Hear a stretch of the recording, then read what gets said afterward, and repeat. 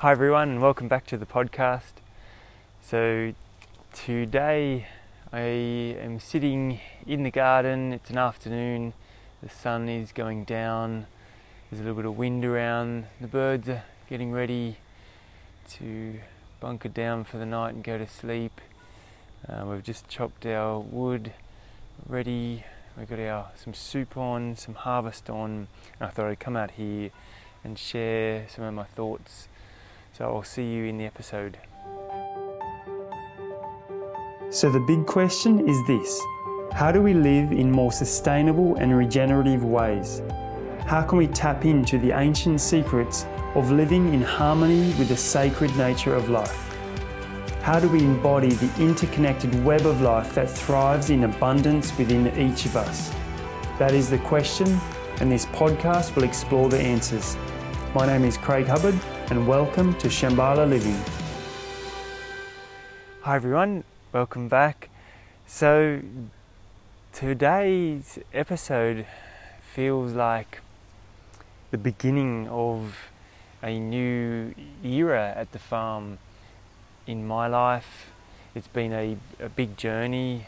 We've been here over 10 years now at this farm at Doonan, and I've been on this food growing journey for 15 years, so 5 years at a previous property, and in the last episode that I recorded, at least, saying goodbye. I was saying goodbye, we as a farm were saying goodbye, and I just wanted to reflect on that and share where I'm at.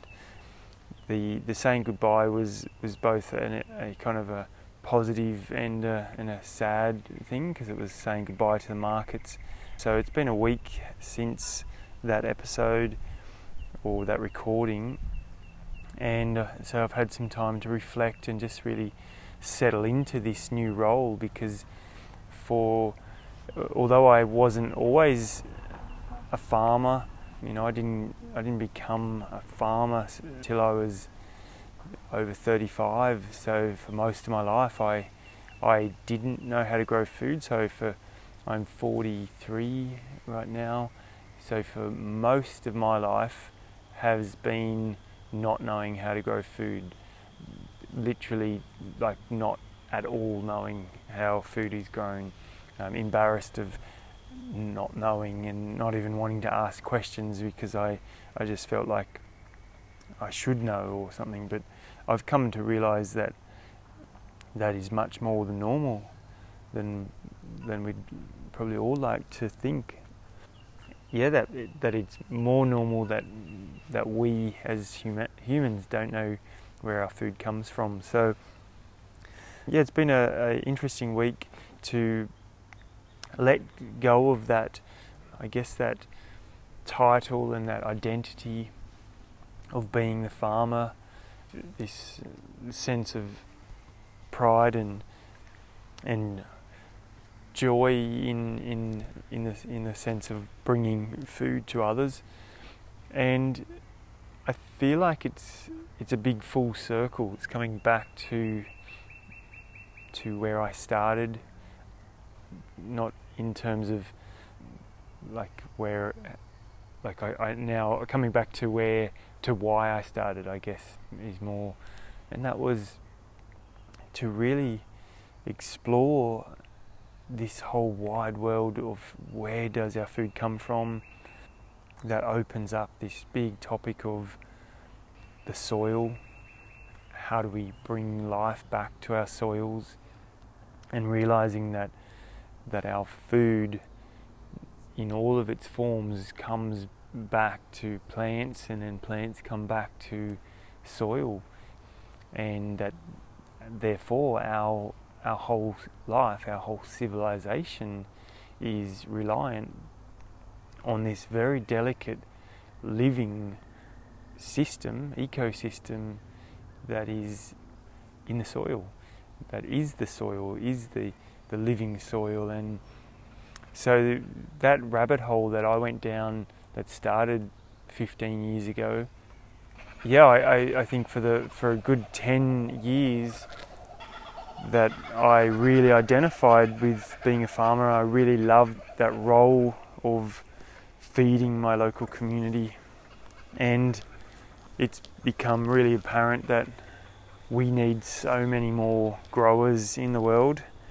And I have had people ask, why did you shut the markets, especially with this view of, we want more growers in the world.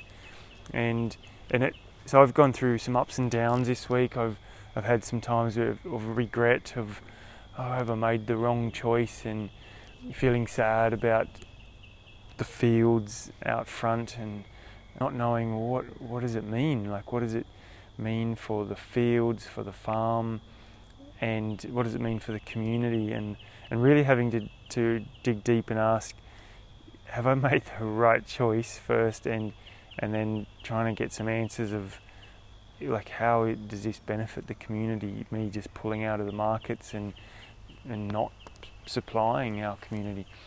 And through those ups and downs, and chatting with some customers and some residents on the farm and some people that have become members of our food growing course, and just connecting with my family and connecting into the original why I got into it, then I'm really starting to come back to my heart, come back to my passion for the love of plants. And again, I'm in my little mandala garden in the backyard, and it just lights my heart up. And this week we've had a couple of people come through the farm, and I've taken them on a little walk through this garden. It just reminds me that to walk through a garden that is both productive and beautiful is probably the most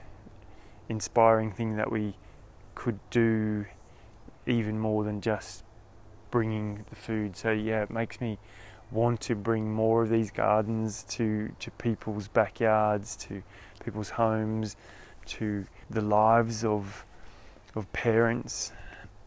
And I've really got to identify who is it that I want to serve, and why is it that I want to serve those people. So I wanted to dive into that, and that really is when I really look at who is it that I want to serve. It comes down to, I want to serve mums. Why? I don't know. At first I didn't know why. I was like, why do I keep feeling this feeling that I want to look after the mums and women, but parents particularly, and particularly the mums, is because they're the ones that seem to rise up and care about their children's health, children in general, and most wanting to look after the earth for the future of their children. Now, then all of us, well, not all of us, but a larger population also wants to look after the earth, and I also want to serve those people and support them to have the tools required that they can take action to look after the earth. But particularly this group of mums that have chosen, sort of mostly mums with young kids that are choosing to spend as much time as they can with them. I'm seeing that they're the ones that this desire for growing their own food comes up. That's what happened to me. It wasn't until I became a parent that I had this desire to learn how to grow food for the first time. So we all get it at different times. It could be a climate thing, it could be a food scarcity thing, it could be food security, it could be an abundance thing, it could be just any other way that you've got into. But one way and the way I got into it was becoming a parent. And I want to really honour that. I want to put my energy into serving this group of people that caring for or want to care better for the earth, and particularly give their children connection to the earth. And I think that's the part that really kind of gets me, is the idea of bringing our children up with their hands in the soil, with their feet in the earth, and eating from the garden.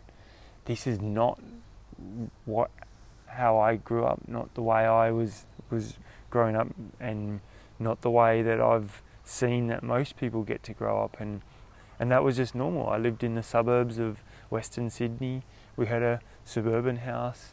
My mum did grow up with gardens with her dad, but by the time she was a mum, it was, two parents had to work to get by. So it's a real thing, this need to work and be busy, and it just seems like it's getting busier and busier and busier now.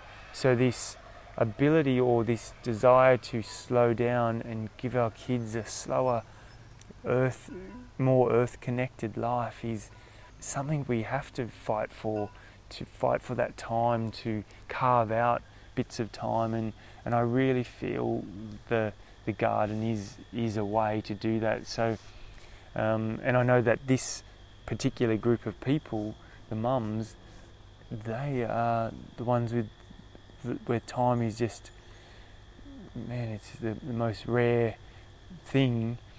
But I really feel like through the garden we can time.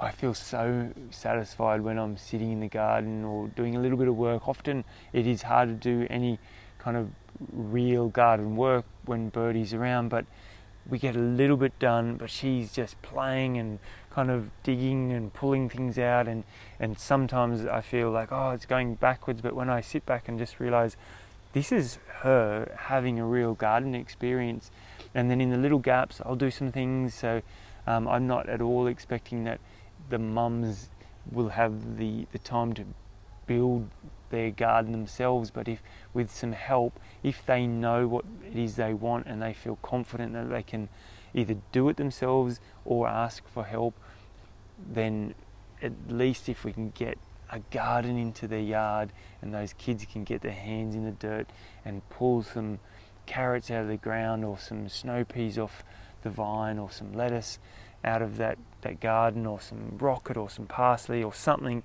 out of there, or just even seeing the flowers growing, then to me that is the greatest gift that we could give to the next generation, because it's a memory that lasts. It's something to strive for. It gives us hope to make this world a better place.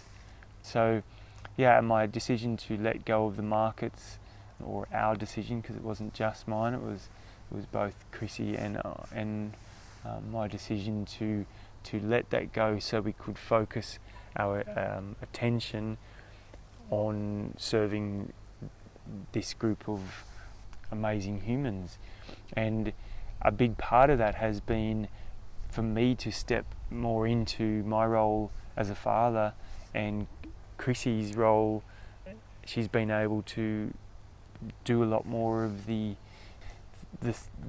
work that to communicate with this group of women and mums, to find new ways to inspire, to educate and connect with them. And then I get to come in and share some of the more technical things. So it's been really nice to support my wife and the mother of my child, Birdie, to be able to get more into the garden, time in the garden, and connect with other mums. And I'm seeing that already, and some of this is through the internet, so through distance, there is a community, and it's so vital to have community in some form with people that have some optimistic view of the future, because I really believe that the world becomes more of what we focus on. So any form of news, and often even the social media, we often just get bombarded with the negative aspects, and there is so much negative